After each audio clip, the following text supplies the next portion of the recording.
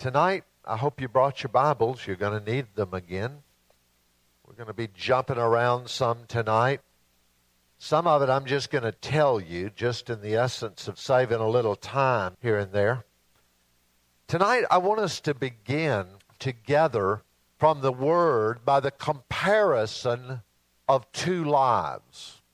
Across the history of God's dealing with mankind, only heaven would record how many people God has revealed himself to, how many people God has used, how many people have been a part of God's strategic plans.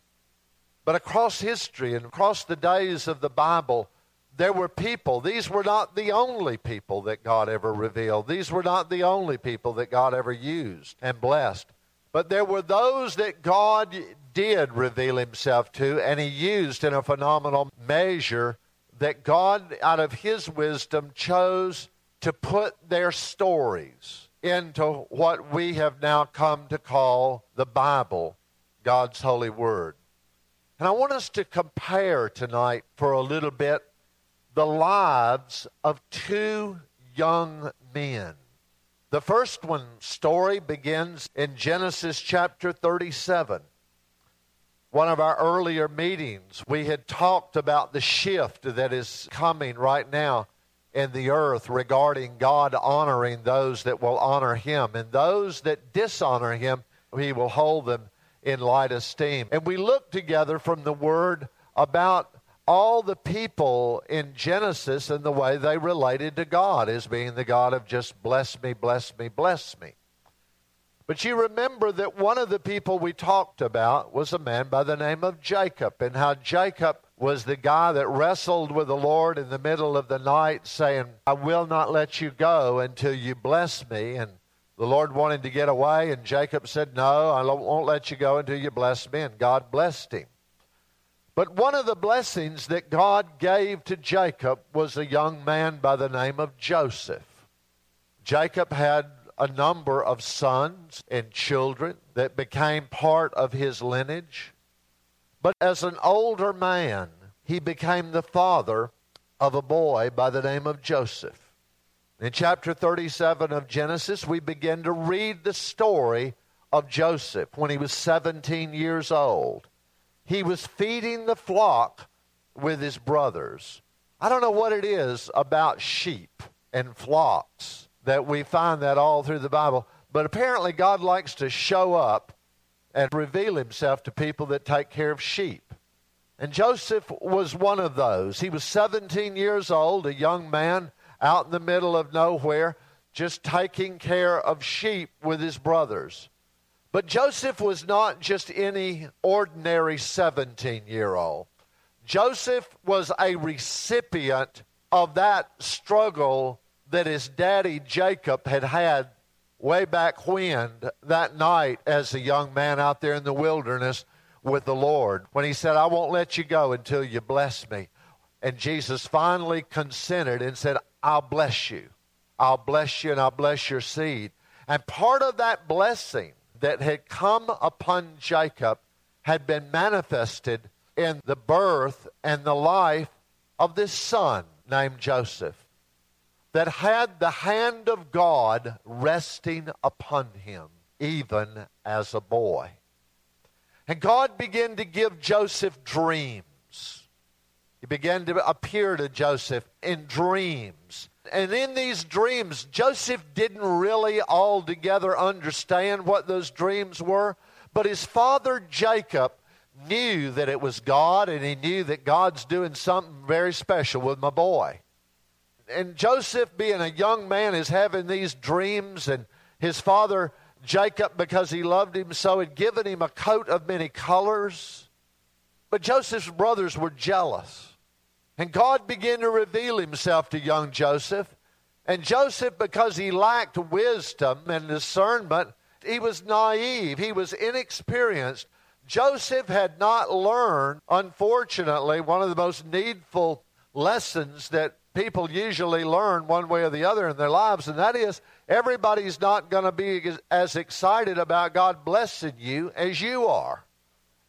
How many have made that discovery? Not everybody's excited about your blessing as you might be about your blessing. Amen? And so here's this naive kid with the hand of God on his life that loves the Lord, and God's revealing himself, and God's giving dreams. He's wearing this coat of many colors. And his testimony was not well received by the brothers. The brothers did not receive him well.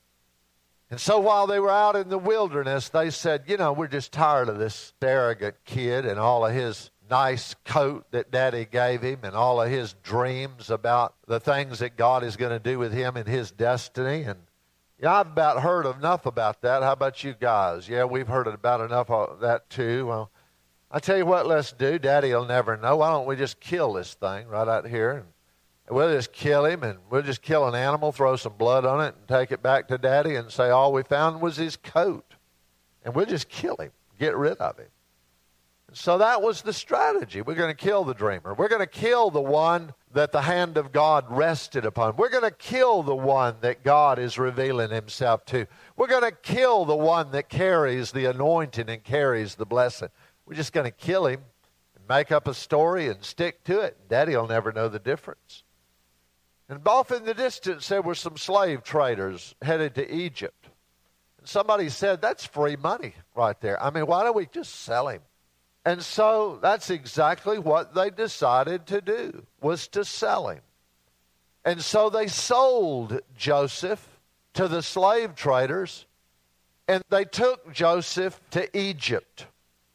And they sold him to a man by the name of Potiphar. Would you look, please, over at chapter 39. Joseph, the anointed of God, the one touched with God, with the destiny of God that was on his life, been sold as a slave to a man by the name of Potiphar, an officer of the Pharaoh, captain of the guard, and an Egyptian, brought him from the Ishmaelites that had taken him down there. But verse 2 says the Lord was with Joseph. Joseph was in the glory. Joseph knew God. He knew the anointing. He knew the touch of God. He knew the Lord was always right there at his right hand. He was consciously aware of the Lord's presence. And the consequence of the Lord being with him, it said that he was a successful man. And he was in the house of his master, the Egyptian. You remember the scripture we've used again and again, those that honor me, I will honor. And when we honor God, the Lord will literally go with us, and his hand will be upon us, his favor will be upon us, and he will honor us by blessing us. Here's the young man that's now been sold as a slave, betrayed. Anybody needs to talk to a counselor, get some ministry, some inner healing. It's probably him, and we don't see any evidence of his neediness at all. The Lord was with him. The glory was with him, and even though he was done this terrible way, sold into slavery, God was blessing him. And the master saw in verse 3. Isn't it neat when the sinners see the hand of the Lord upon your life? That's the reason we teach on the favor of the Lord and honoring God. Is I'm just waiting for a generation of Christians to arise, that the world out there is looking upon the church and looking upon God's people and saying, I want some of that. And that's what will happen when we honor him. He will honor us. Potiphar saw that the Lord was with him, and that the Lord made all that he did to prosper in his hand.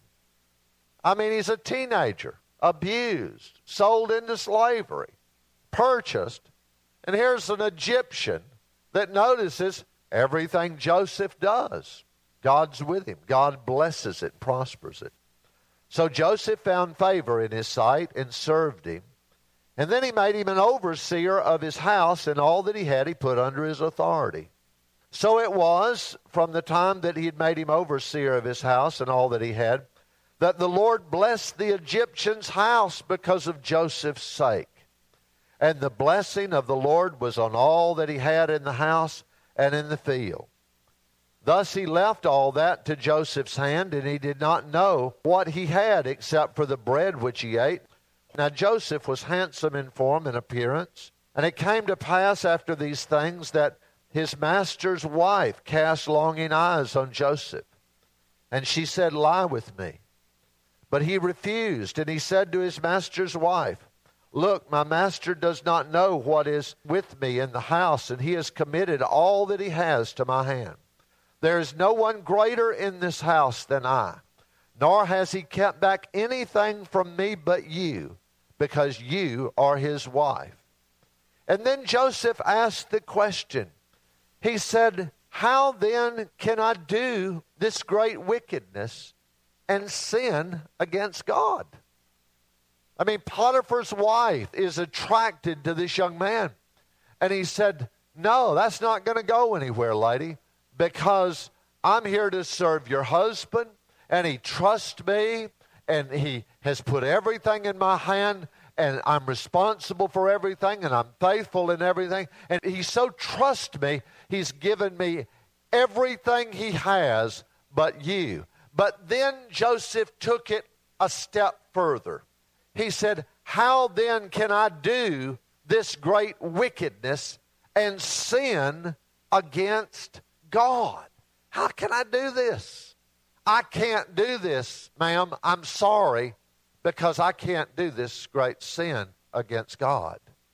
Potiphar's wife continued and continued in this pursuit of Joseph. And Joseph continued to refuse and say, no, I have drawn a line in the sand before God and my integrity and my character. It's not going to happen. It's not going to happen. It's not going to happen. And one day Potiphar's wife came, having done everything she could to seduce him. She came and grabbed him, and Joseph fled. He just ran from that scene. And she was so outraged that he had refused her in that way because of his stand for God and saying, I'm not going there, that she accused him of trying to rape her. And when her husband came home, she said, that boy of yours, that Joseph, that slave boy, nobody was here, we were alone, and he tried to take advantage of me.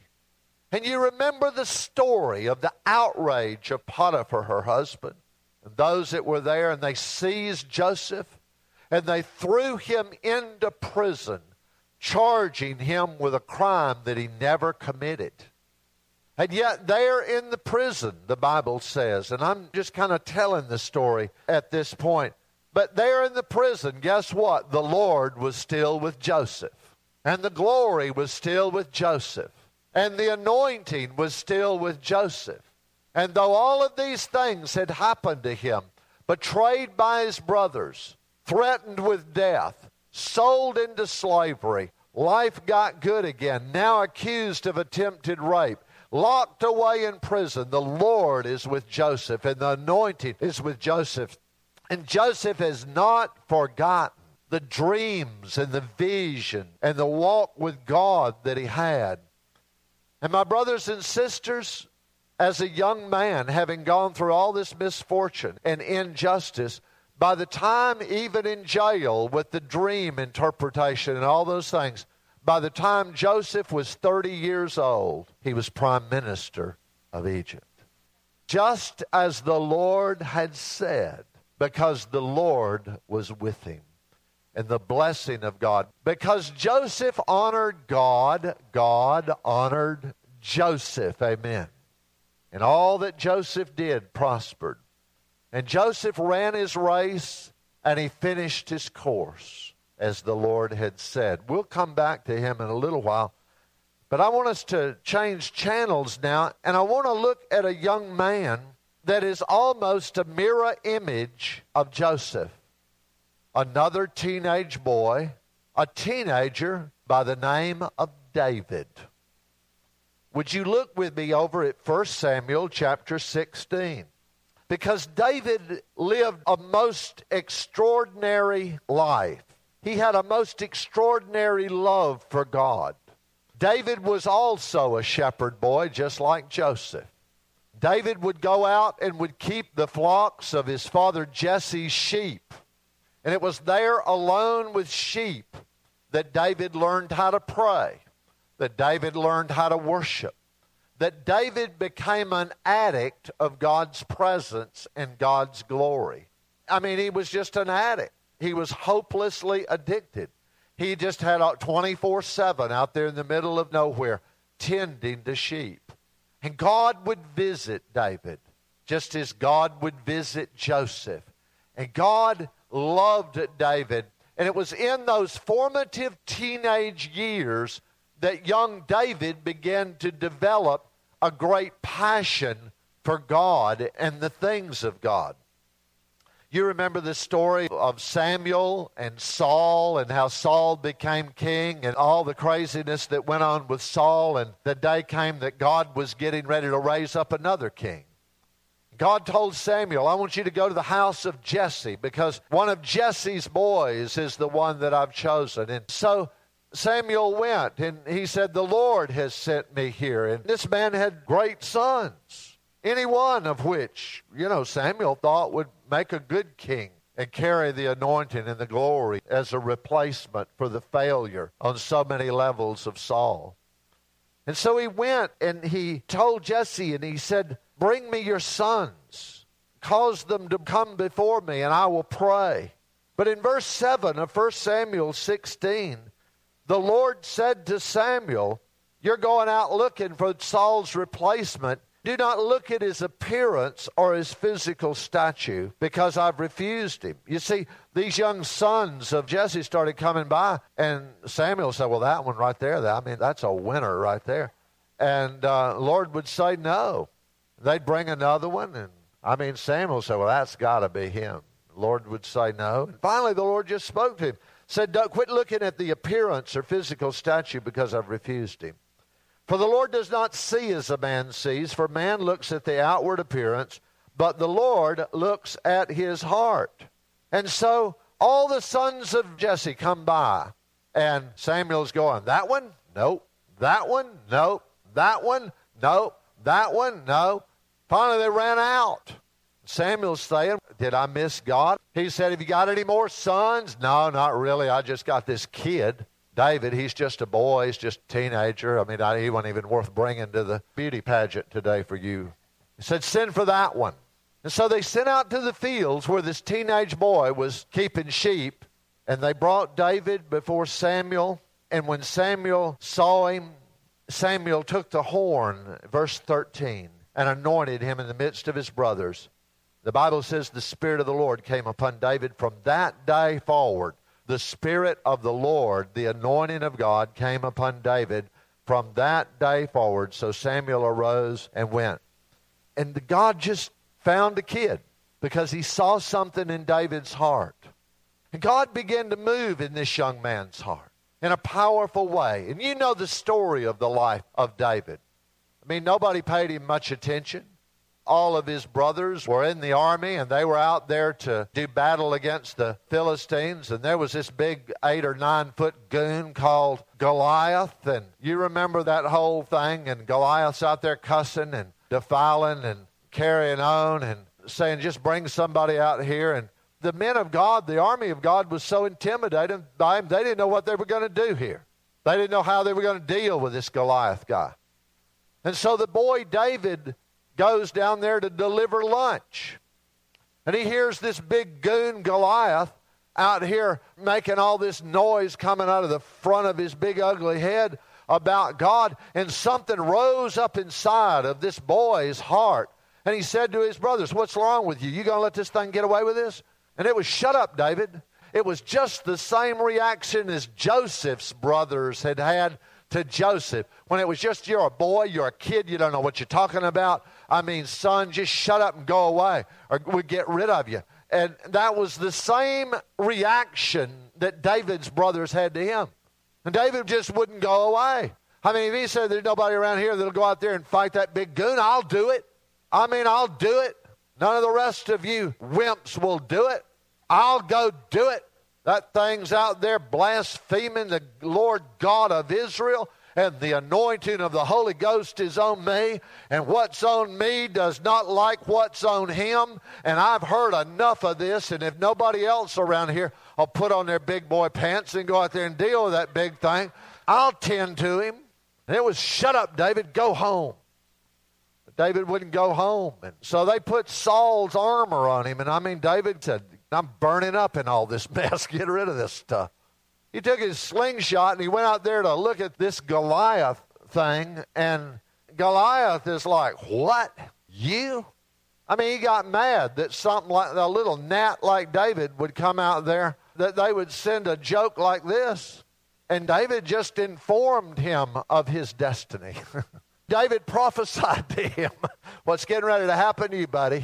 The battle is the Lord's, and here's what I'm going to do to you. I'm going to kill you, you big ugly thing, and then I'm going to cut your big ugly head off. And I mean, you can just see the drool running out of Goliath's mouth. And David took that slingshot and went around a few times and turned that rock loose. And that rock went like the bullet out the barrel of a .30-06 deer rifle right to Goliath's head, caught him right there, went right through the grease and the grime and the hair, right through the skin and the meat, and right through the bone into his big dumb brain. And I mean, he just went down. And David went over there and crawled up on top of him and knocked his big ugly head off. And it didn't take long for that news break to get around of what David had done to Goliath. And so the anointing was on David, but now people are talking about, well, Saul has killed his thousands, but I mean, David is now being used in an amazing way, and Saul's out to kill him.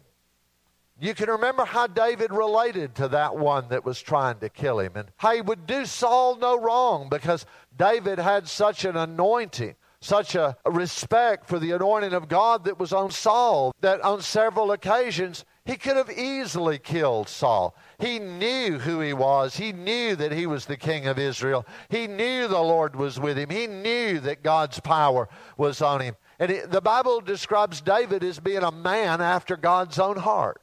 But David wouldn't touch Saul only because Saul had the anointing of God upon his life.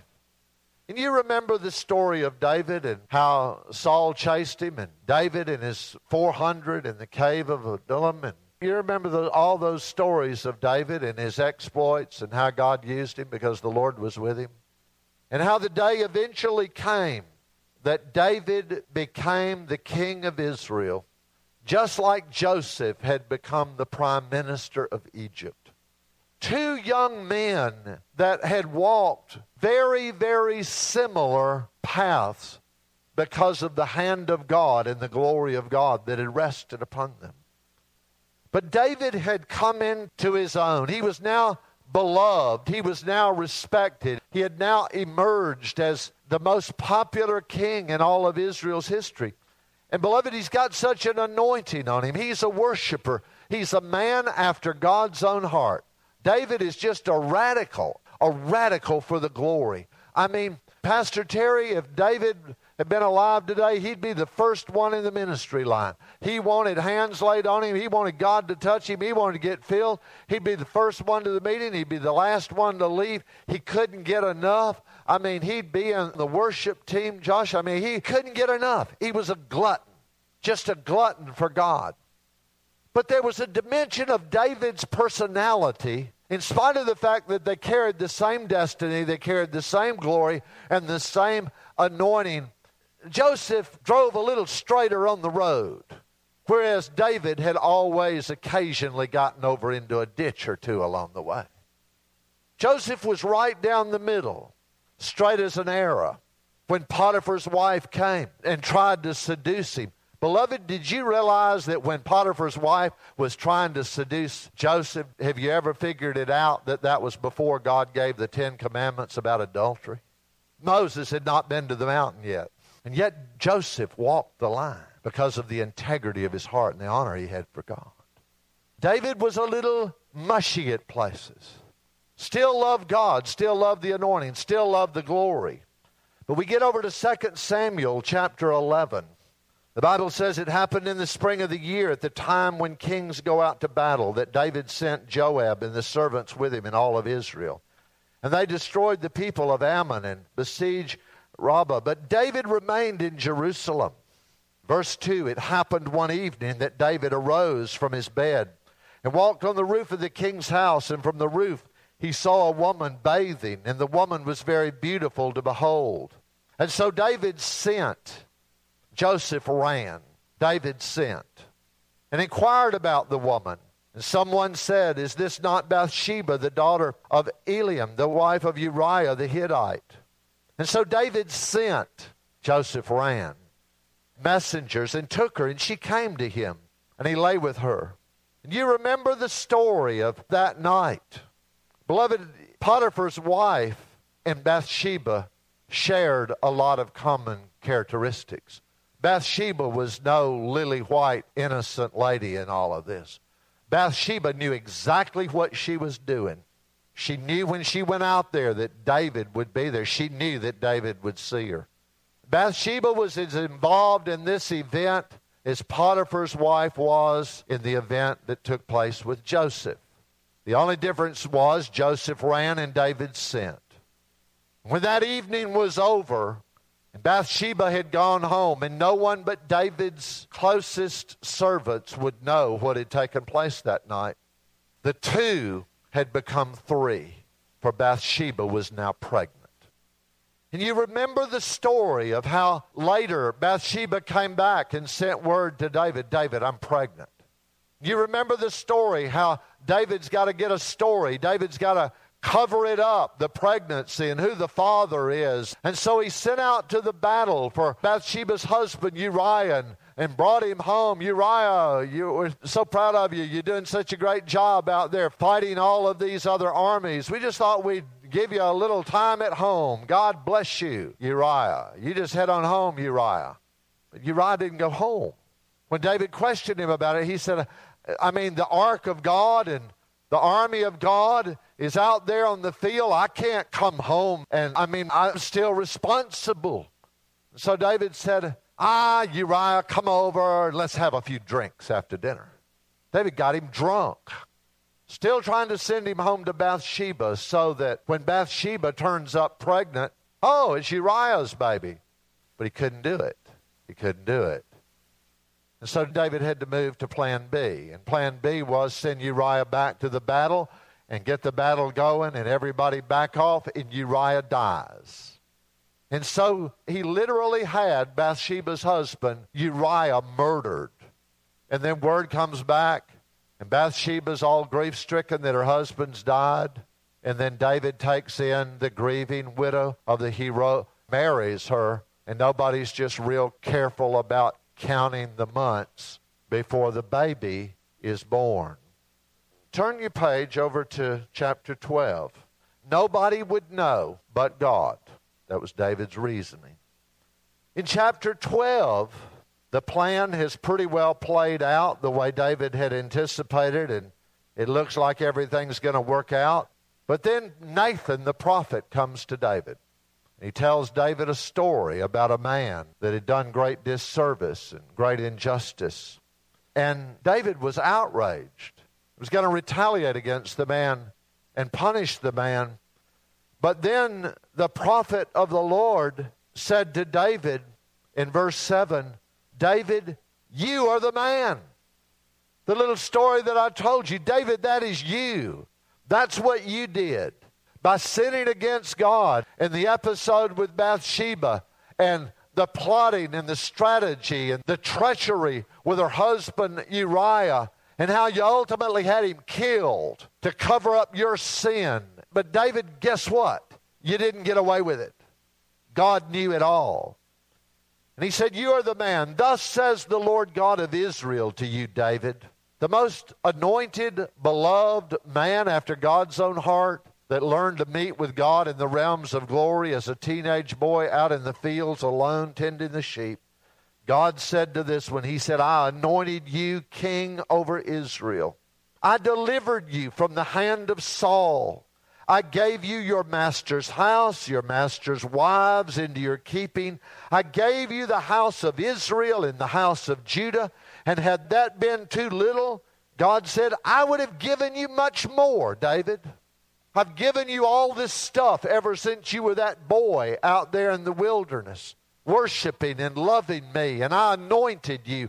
and touched you, and I've raised you up and delivered you from the lion, delivered you from the bear, delivered you from Goliath, gave you all of this favor, gave you all of these riches, gave you all of this honor, and I've given all of this to you, David, and had all of that put together not been enough, all you had to do, David, was ask me, and I would have given you much, much more, David.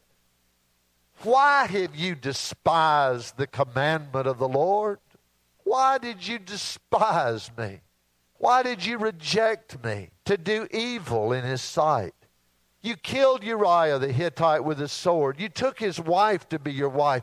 You killed him with the sword of the people of Ammon. And now, therefore, the sword shall never depart from your house, because you have despised or disrespected me, and have taken the wife of Uriah the Hittite. Thus says the Lord, behold, I will raise up adversity against you from your own house.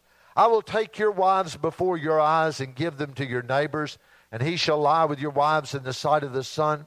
For you did it secretly, God said, but I will do this thing before all of Israel, before the sun. So David said to Nathan, I have sinned against the Lord. And Nathan said to David, the Lord has put away your sin. You shall not die. However, because of this deed, you have given great occasion to the enemies of the Lord to blaspheme.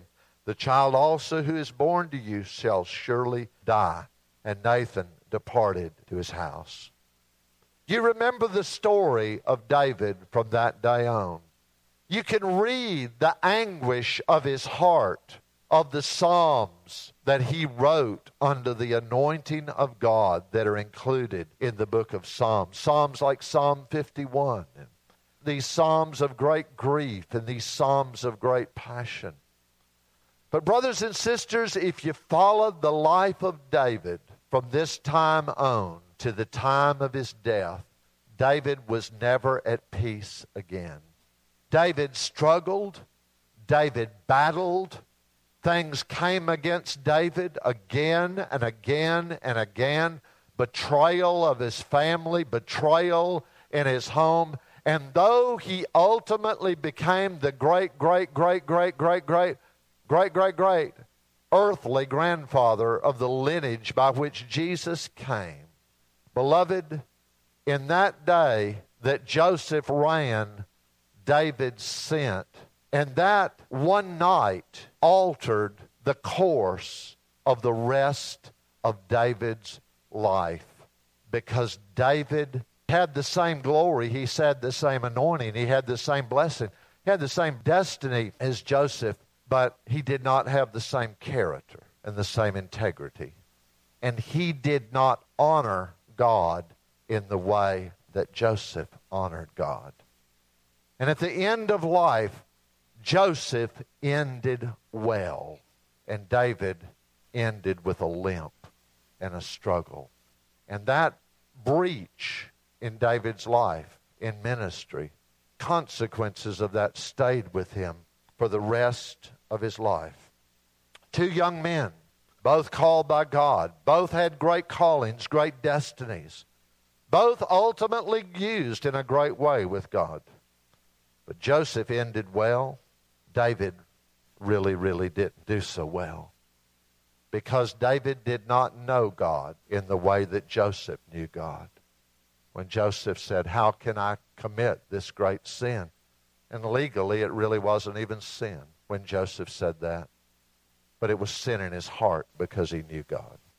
And he was willing to walk away and make a stand, even if it meant him going to jail. Even if it meant him possibly giving up his destiny and his future, whatever was required. Joseph would not compromise. David did. And at the end of the day, it cost him everything. Would you turn with me to 1 Peter chapter 1? I want us to look very quickly tonight at four very quick scriptures. 1 Peter chapter 1, verse 13. It's just one of many. For the Apostle Peter said, therefore gird up the loins of your mind, be sober, rest your hope fully upon the grace that is to be brought to you at the revelation of Jesus Christ. As obedient children, not conforming yourselves to the former lust, as in your ignorance. But verse 15, look what he said. But as he who called you is holy, you also be holy in all of your conduct. Because it is written, be holy, for I am holy. And if you call on the Father who without partiality judges according to each one's work, conduct yourselves throughout the time of your stay here. That's the life that we live right now. Peter is saying, conduct yourselves throughout the time of your stay. It's going to be very brief, in fear. Knowing that you were not redeemed with corruptible things like silver or gold from your aimless conduct received by traditions from your father, but with the precious blood of Christ, as of a lamb without blemish and without spot. My brothers and sisters, Peter, one of the original disciples of Jesus, became one of the foundation stones on which the New Testament church was built. Authored under the anointing two of the most brilliant works of the entire New Testament. At the end of his life, he's using words like, as he who called you is holy, you be holy in all your conduct. For it is written, be holy, for I am holy. If you call on the Father who without partiality judges according to everyone's work, conduct yourselves throughout the time of your stay here in this life in a holy reverence, in a holy fear. Would you look at Philippians chapter 2? I hope you notice that I'm using all scriptures in the New Testament right now. Scriptures in the New Testament after the cross, after the resurrection. This is New Covenant stuff. This is not Old Testament law. Philippians chapter 2, verse 12.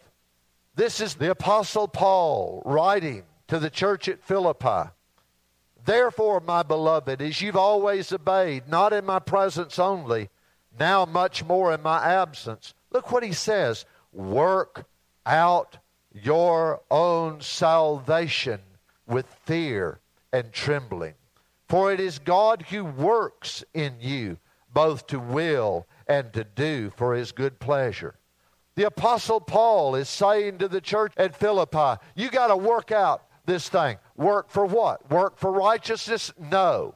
The righteousness of God became ours when Jesus died on the cross as a free gift given by the loving kindness and goodness and mercy of God, received by faith, plus or minus nothing. It was finished on the cross. Aren't you glad? I'm glad too that when Jesus said it was finished, it was done. All motivated by love, all motivated by mercy, all motivated by loving kindness and goodness. And bless God, thank God tonight that a holy God has extended unmerited favor and grace to you and I, or none of us would be saved. Hallelujah to God tonight. But what's he talking about here? He said, yes, Jesus died. Yes, the blood was shed. Yes, the righteousness of Christ has become yours. Yes, you've become an heir of God and a joint heir with Christ. And now he's saying, now walk like it and live like it and honor God like it. Serve God like it. Like that's who you are. Not that you're going to work for it, earn it, achieve it, buy it, make yourself something that you wouldn't otherwise do. But he said, now you've got to figure out how you're going to walk this thing out and work this thing out and how this thing's going to play itself out in your life, in your business, in your home, in your job, in your workplace, among your neighbors. You got to work all of that kind of stuff out on a daily basis in a holy reverence. You see, that's what Joseph was doing when Joseph said, here she comes. I think today I make the choice to run. And David, on the other hand, here she comes. And it's like, somebody go find me out that lady's name. Joseph worked it out, but David didn't. David had a choice. And that one night stand with Bathsheba altered the rest of his life. It altered everything he did from that night on. Beloved, it wasn't supposed to be like that. But Paul said, work it out in reverence, in fear, and the awareness that you can fall, the awareness that you can mess up, the awareness that sin has consequences, and the awareness. One of the great struggles that I have in today's world is so many people that I've known, they just seem to feel like they live under the illusion, Why I can just step out of the will of God anytime I want to, because God loves me and God's grace and God's mercy and God understands and all this kind of stuff. And then I'll just hop back into the will of God, because there'll be another will of God coming all along like a city bus in 8 minutes. And I'll just hop on the next one because I'm living under grace. And I have friends that just deliberately did things that they weren't supposed to do, and they knew it when they did it. Just thought I'll just step out of the will of God temporarily, and God will just pick me up with the next bus coming down the block here in a few minutes. They're out of the ministry. They're in terrible condition. They're trying to figure out. What do I need to do? What do I need to do? What do I need to do? It's like trying to push a marshmallow into a piggy bank. They can't do it. I mean, everything they try to do, it just squishes out another direction. They pray and they fast and they cry and they repent. Oh, God, God, God. They run to this prophet, prophesy, prophesy. Tell me it's going to be all right. Tell me it's going to be okay. I mean, intercede. Devil, I bind you in the name of Jesus. I speak to the mountain and command it to move. And the mountain just sits there. Because they weren't ever destined, planned, and purposed by God to have to command a mountain that they created and that they built. Is God merciful? Of course. Is God full of grace? Yes. Is God the God of the second chance? Of course He is.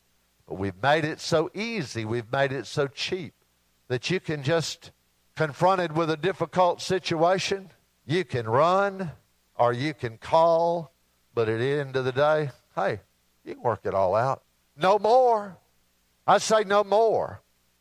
I say we're coming into a day and an hour and a generation, a moment of history, that those that will honor God are going to be honored by God, and those that despise Him, reject Him, dishonor Him, treat Him with disrespect by willful disobedience.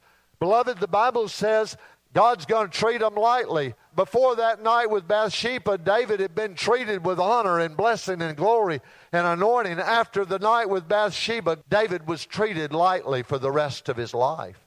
Still anointed, still blessed, but flying at an altitude far lower than the height that he was soaring at before, because Joseph ran and David called. Would you turn with me to 1 Thessalonians chapter 4? I want to show you something else, that it was Paul that said this. 1 Thessalonians 4:7. This is Paul, the one that God used to bring us the grace message. This is Paul that God used to write Romans about no condemnation and the grace of God, the grace of the Lord Jesus. This is the same Paul that said in 1 Thessalonians chapter 4, verse 7, he said, "For God did not call us to uncleanness, but holiness. Therefore he that rejects this does not reject man, but he rejects God who has given us His Holy Spirit." I love preaching in Word of Faith churches because people know the Word. If it's in the Bible, they believe it. I don't care what version you're reading from tonight. It says pretty much the same thing. That God calls us to walk in character. He calls us to walk in integrity. He calls us all to walk a lifestyle that honors God, respects God, brings glory to God. The days of the greasy, sleazy grace, beloved, I just hate to be the bearer of bad news or good news, depending on where you stand on all this. But I'm just here to tell you it's done. It's over. A new dispensation has come now. It's come. It's here. Look over at Hebrews chapter 12. We don't know who wrote Hebrews. I think it was Paul. But at the end of the day, it was God that signed it. So that's all that we need to know. It doesn't matter whose hand He used. Hebrews chapter 12, verse 14 says, "Pursue peace with all people and holiness, without which no one will see the Lord." Holiness without which no one will see the Lord. One of the most frightening scriptures in all the Bible to me was where Jesus said in Matthew chapter 7, where He said, "Not everyone that says, 'Lord, Lord,' shall enter the kingdom of God, but he that does the will of my Father which is in heaven." And Jesus went on to say, and many, not 2 or 3, but He said, many on that day will say unto me, "Lord, Lord, have we not prophesied in your name? Have we not cast out devils in your name? Have we not done many mighty works in your name?" And Jesus said, I will say unto them in that day, depart from me, you workers of iniquity, for I never knew you. Now, Jesus is not talking to a bunch of rookies here. He's talking to people that prophesy the word of the Lord, that cast out the devils, that do miracles and healings and many signs and wonders, that are being greatly anointed and used by God. I want every eye looking at me right now, and I want every ear listening to me right now, because this is important. This may very well save your soul. Now listen to me. The anointing of God does not equal the approval of God. Just because somebody has an anointing does not mean the rubber stamp of God's approval is on their life, on their character, on their integrity, on their message, and everything they do. These guys that Jesus was talking about, the many that are going to say, wait a minute, Lord, wait a minute, you got me mixed up with somebody else. Lord, I'm the one that prophesied. I'm the one that cast out devils. I'm the one, Lord, that did many mighty works. I had a great church. I had a great ministry. I had a big following. I had all kinds of people coming to me. I mean, they watched my TV. They bought my books. They gave me all of this stuff. I did great things for you in the world. And Jesus will say, depart from me, you workers of iniquity. I never knew you. Beloved, Samson was anointed with the Holy Ghost when he was on his way to Delilah's house. Samson was anointed with the Holy Ghost when he was gambling with the Philistines. Samson was anointed with the Holy Ghost when he gone down there and was cavorting around, gambling and running with prostitutes and drinking. The Spirit of God was on Samson all the way to the end of his life. God is one that looks at hearts. He looks at integrity, looks at motivation, and he sees what you and I don't see. And one of the things that's in the heart of God that he's looking for are the men and women that will run instead of the men and women that will call and compromise. See, some Christians today believe it's better to get forgiveness tomorrow than to get permission today. Joseph would have asked for permission, and he not got it, he wouldn't have done it. David thought, well, you know, I'm anointed. I got the glory. Oh, man, we'll just do a little extra worship tomorrow after Bathsheba leaves. I'm living in the glory, you know. I love the Lord. One thing leads to another, and it's a slippery slope. I heard a most amazing story. It took place back in the 1600s over in Europe. There was a young man, just a real goofball. I mean, just a real nitwit that God called to the ministry. And he just loved God, and he just wanted to go into the ministry. And I mean, he just went down there to the priest at the parish and, oh, brother, God's called me to be a priest like you. Oh, that's just wonderful, you know. Gee, why have we gotten along all this time without you? No, I'm serious. God's called me to the ministry. Well, you know, let's see. Didn't know what to do to shut him up except send him to the Catholic seminary. Well, he went over there, and they just took one look at him and thought, where'd this come from? But they hung around. He couldn't do the academic work. He had horrible people skills. He always said the wrong thing at the wrong time. And, I mean, he was just not cut out for the ministry. He was just not cut out. But, I mean, he just stayed around. They couldn't get rid of him. They couldn't flunk him. They couldn't kick him out. I mean, they couldn't make him go away. I mean, he was just gum on their shoe. And so finally, to get rid of him, they said, let's graduate him. Just get him out of here. All right, we're going to graduate him. What are we going to do with him after graduation? Well, then we got to give him a church. So the Catholic bishop found a little Catholic church out in the middle of nowhere, a little dying parish in the middle of nowhere. Had 2 old ladies was all that was left there. Most of the time, one gets sick and the other one take her home. There wouldn't be anybody there, you know. And they thought, well, we'll send him out there. He can't do too much damage. You know, they're going to die, close the building down, and he'll go somewhere else. This young man goes out to his first church. He was a man of prayer, deep, deep prayer.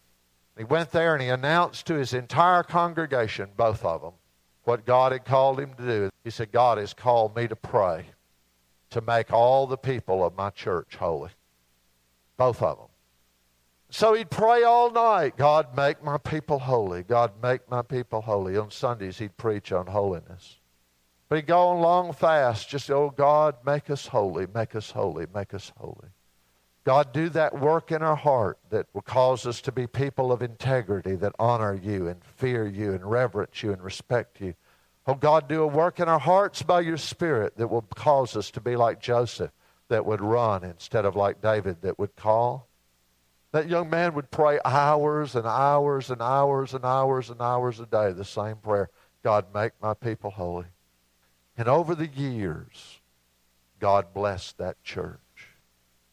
Kings and queens, prime ministers and presidents, heads of state, heads of industry, the rich and the famous, the most powerful people of Europe came to that place, to that parish, to that church, to hear this ill-equipped, ill-educated, wacky little priest that knew God preach on holiness.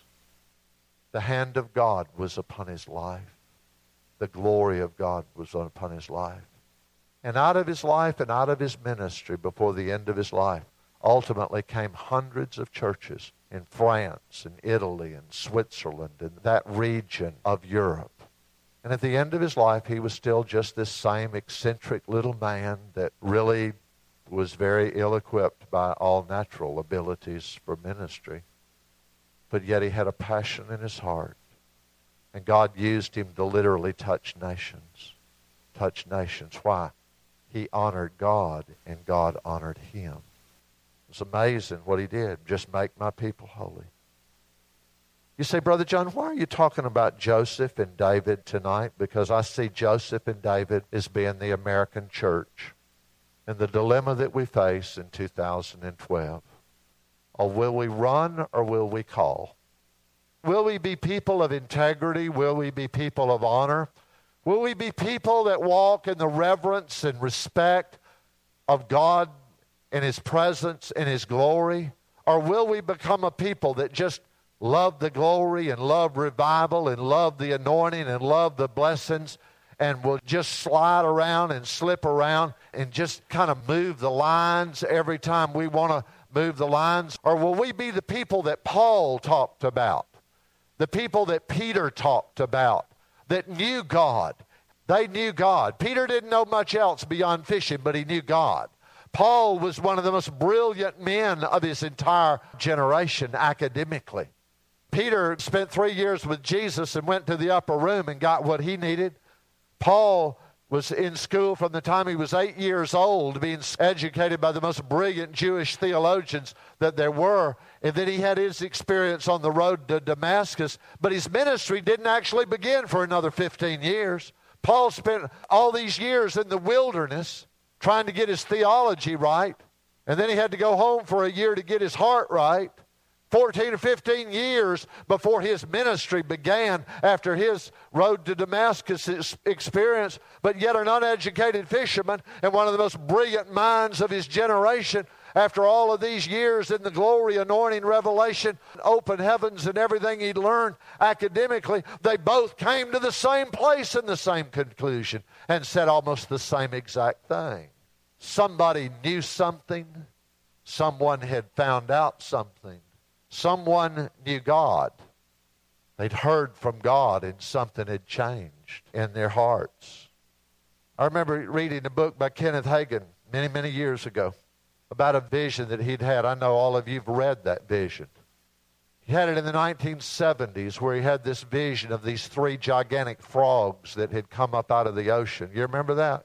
And how these 3 big frogs had just begun to vomit on America in the 1960s, in the 1970s. You remember 1960s America? How overnight we just went to lawlessness and rebellion, civil disobedience, rioting, drugs, free love, lawlessness, all this stuff. First time in American history that we had a president in the White House, Gerald Ford, that was never elected by the people of the United States as the president, because Richard Nixon had resigned and Spiro Agnew. I mean, America's now got an Oval Office with a president in it that nobody ever voted for, only because he was Speaker of the House. Do you remember those days? You remember all the craziness that was going on? And Hagin said he saw this vision, and God said, because my people did not pray and my people did not intercede, all this mess, Vietnam, first time in American history that we'd ever essentially lost a war, and 56,000 lives. families damaged and destroyed because of all that. God said that was never supposed to be. It was not supposed to be. It could have been prevented. You remember that story. We've got to move quickly. Would you turn with me to 1 Timothy chapter 4? I want us to look at one verse of Scripture. This is the same Paul writing to a young preacher, Timothy. And he said in 1 Timothy 4:1, he said, the Spirit, the Holy Spirit, expressly says that in latter times some will depart from the faith, giving heed to deceiving spirits and doctrines of devils. Some will depart from the faith. He didn't say they would depart from Islam or Hinduism or Buddhism. It didn't say they would leave the Church of Scientology, that they would leave some cult. It said some will depart from the faith. Why? Because they've given heed to seducing spirits and doctrines of devils. Would you look over at 2 Timothy chapter 4, verse 1, where Paul wrote in his second letter saying, I charge you therefore before God and the Lord Jesus Christ, who will judge the living and the dead at his appearing in his kingdom. Look what he tells Timothy under the anointing, but with an exclamation point. He said, Timothy, preach the word. Preach the word, Timothy. Exclamation point. Be ready in season, out of season. Convince, rebuke, exhort with all long-suffering and teaching. My brothers and sisters, that does not sound to me like any teaching I've ever heard in a church growth conference. The way to build a great church is I want you to preach the word, be ready in season, out of season, convince, rebuke, exhort with all long-suffering and teaching. We don't talk about those kind of things, but God did, and Paul did. Our strategy today is just fit in, blend in, be like everybody else. Give them what they want. They'll come. Because in verse 3 he goes on to say, for the time will come when they will not endure sound doctrine. But the Spirit is saying expressly that there will come a day before Jesus returns, right in the last days, that people are going to actually depart from the faith, giving heed to seducing spirits and doing this stuff. They won't listen to sound doctrine, but according to their own desires, because they have itching ears, they will heap up for themselves teachers, and they will turn away their ears away from the truth, and they will be turned aside to fables. But ye be watchful in all things, endure afflictions, do the work of an evangelist, and fulfill your ministry. Can we go back to 1 Peter chapter 1? Because I want to read it to you one more time, and then we're going to conclude tonight. This is the gospel Paul preached. It's the gospel that Peter preached. It's the gospel that Jesus preached. It's all congruent. It's all the same. I want us to look at it again. 1 Peter chapter 1, verse 13, where Peter said, therefore gird up the loins of your mind, be sober, rest in your hope, fully upon the grace, hallelujah, thank God for grace, and mercy and goodness of God, the loving kindness of God. Resting in that, fully upon the grace that is to be brought to you at the revelation of Jesus Christ.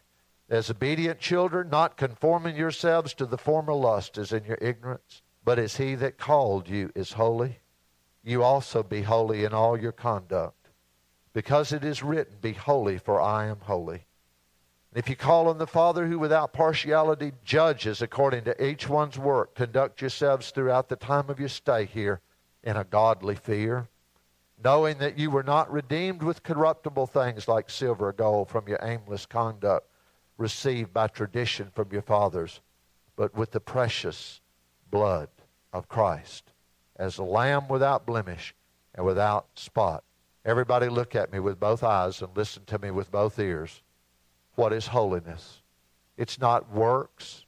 It's not keeping the law and fulfilling the law to earn our own righteousness. Jesus bought our righteousness on the cross by his precious blood that he shed there.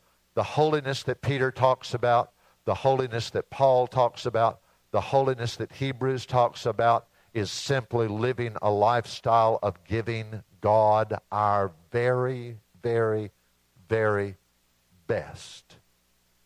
Not to earn righteousness. We got that by mercy and grace. It's giving God our best. It's every day.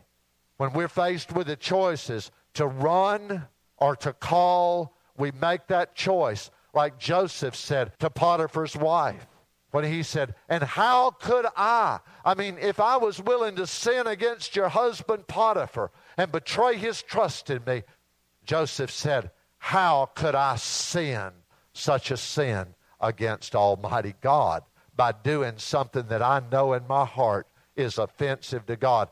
Therefore, I will not do it. And he ran. And he got accused of it anyway and went to prison for it. But his heart was clean. What is holiness? It's choosing to run. You say, Brother John, what are you talking about? Can I just be real flat out, just straight up and down with you? It's Wednesday night. There's some stuff we don't need to do. There's a life that we don't need to live if we say we love Jesus. There's places we don't need to go. There's stuff we don't need to watch. You say, Brother John, are you being legalistic? No. Are you being rule-centered? No. Are you going around here telling everybody, giving out an approved movie list to go see or approved television list to go see? Or are we instituting a dress code around here that women have got to have their hair just this way and the skirts this length? Or you can't do this, you got to do that, you're supposed to do this, you can't. Are we instituting that kind of stuff? No, no, no, no, no, no, no. You don't have to wear your seatbelt when you drive either, but it's good for you if you're in a wreck.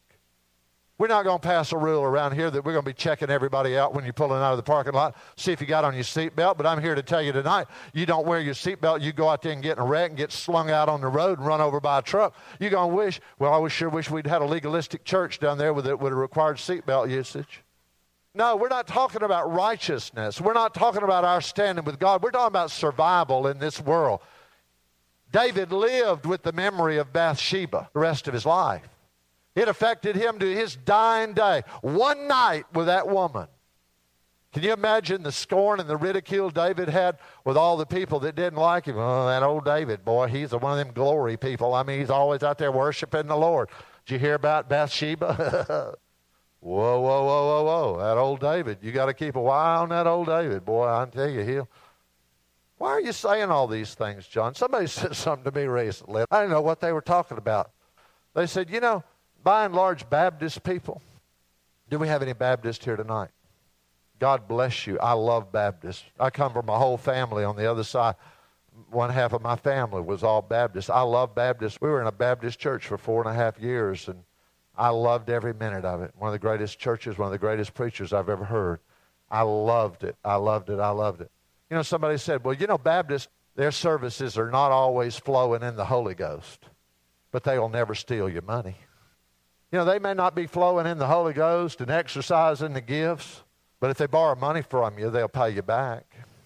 And they'll get people saved, and they'll get them in the water and get them baptized, and they'll get them in the discipleship program and memorize Scripture and ride herd on them and grow them up to be men and women of God. Now, they may not be down there, oh, the Lord's just showing me this about you, and hallelujah. And man, that was the biggest angel I've ever seen that came today telling me about all this stuff. Does everybody know where I'm going? I'm telling you, those that honor him, he's going to honor those that don't. Payday's coming. I was over in London, England in March. I'd had some of this same fire burning in my heart over there, and I'd been going at it pretty hard for 2 days, and it was my last service, and it was Sunday morning.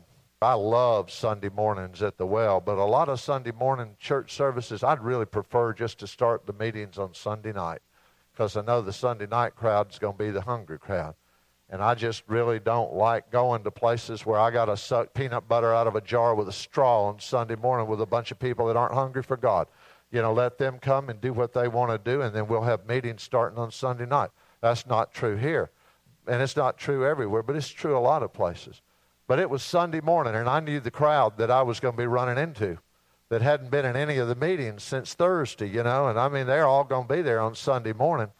And so they had me in this hotel, big, tall hotel down the street from the church there in London.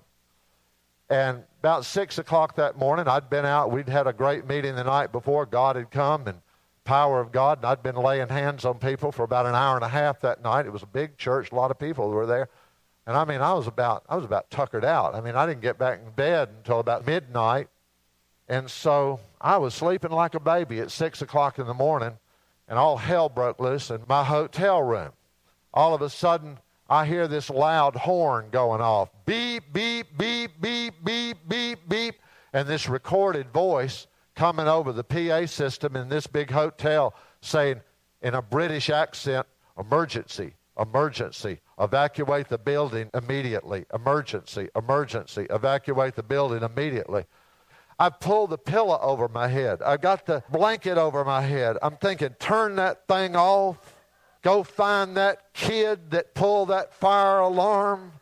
Leave me alone. I just want to sleep. I just want to sleep. I was sleeping so good. Beep, beep, beep, beep, beep. Emergency, emergency. Evacuate the building immediately.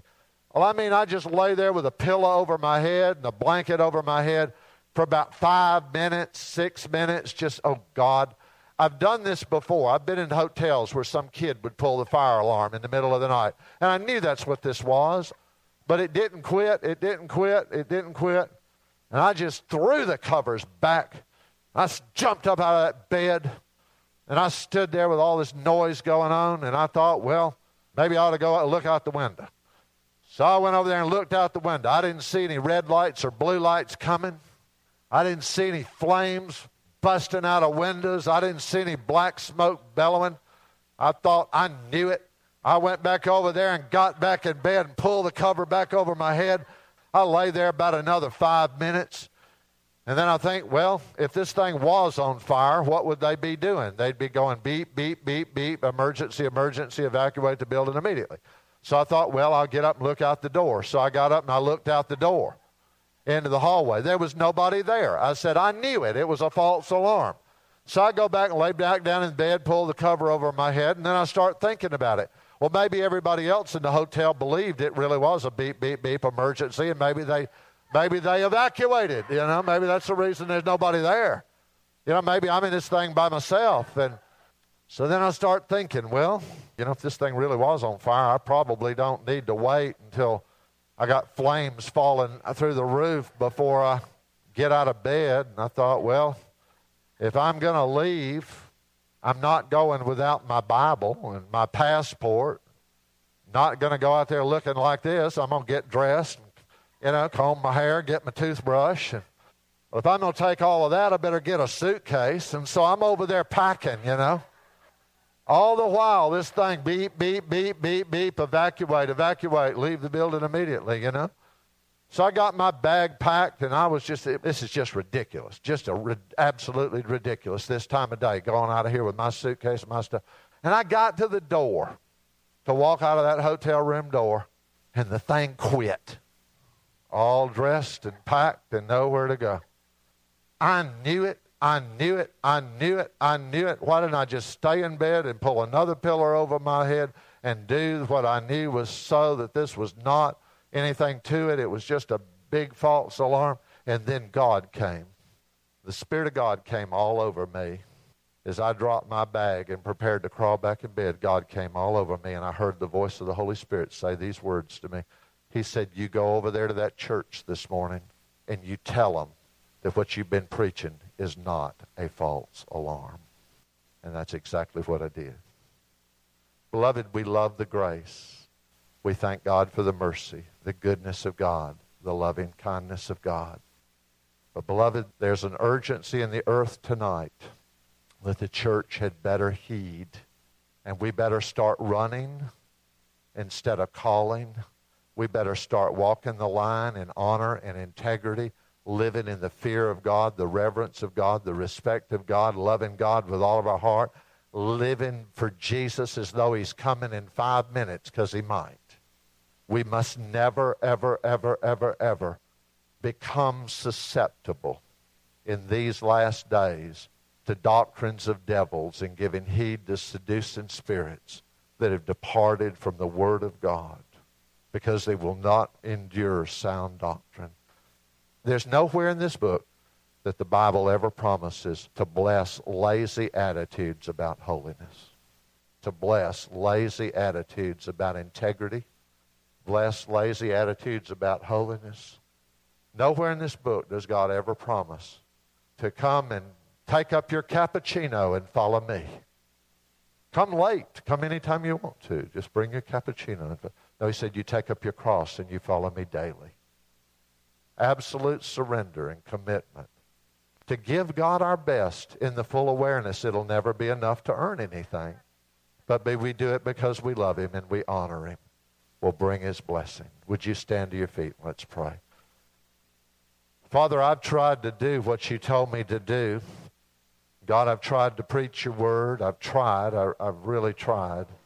I tried to preach your word. I tried to teach your word. I tried to tell your people what you've told me to tell your people. And Lord, what I do is not popular. But God, we never did it for popularity. We never did it for the applause of men. Never have and never will. But Father, we're just acutely aware tonight that God, you want our best. You want our devotion and you want our commitment.